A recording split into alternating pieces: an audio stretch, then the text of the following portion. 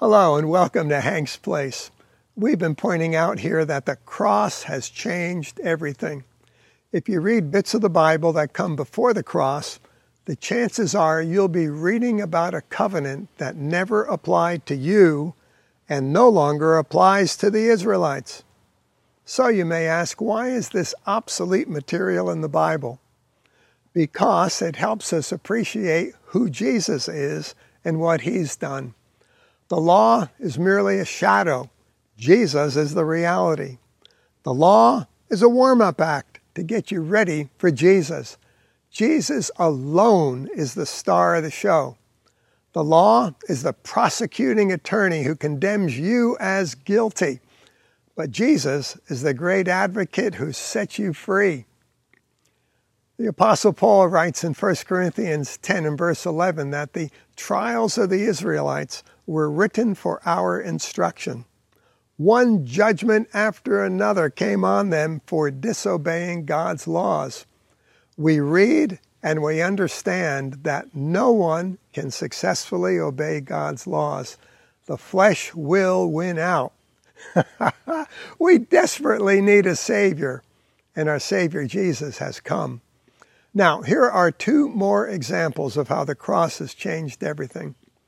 Before the cross, Adam's sin meant condemnation for everyone, for it reads in Romans 5:18 that as through one transgression there resulted condemnation to all men.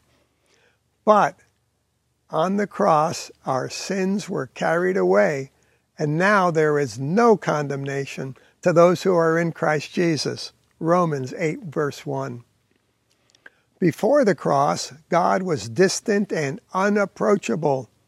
It reads in Exodus 19:12, "You shall set bounds for the people all around, saying, 'Beware that you do not go up the mountain or touch the border of it.'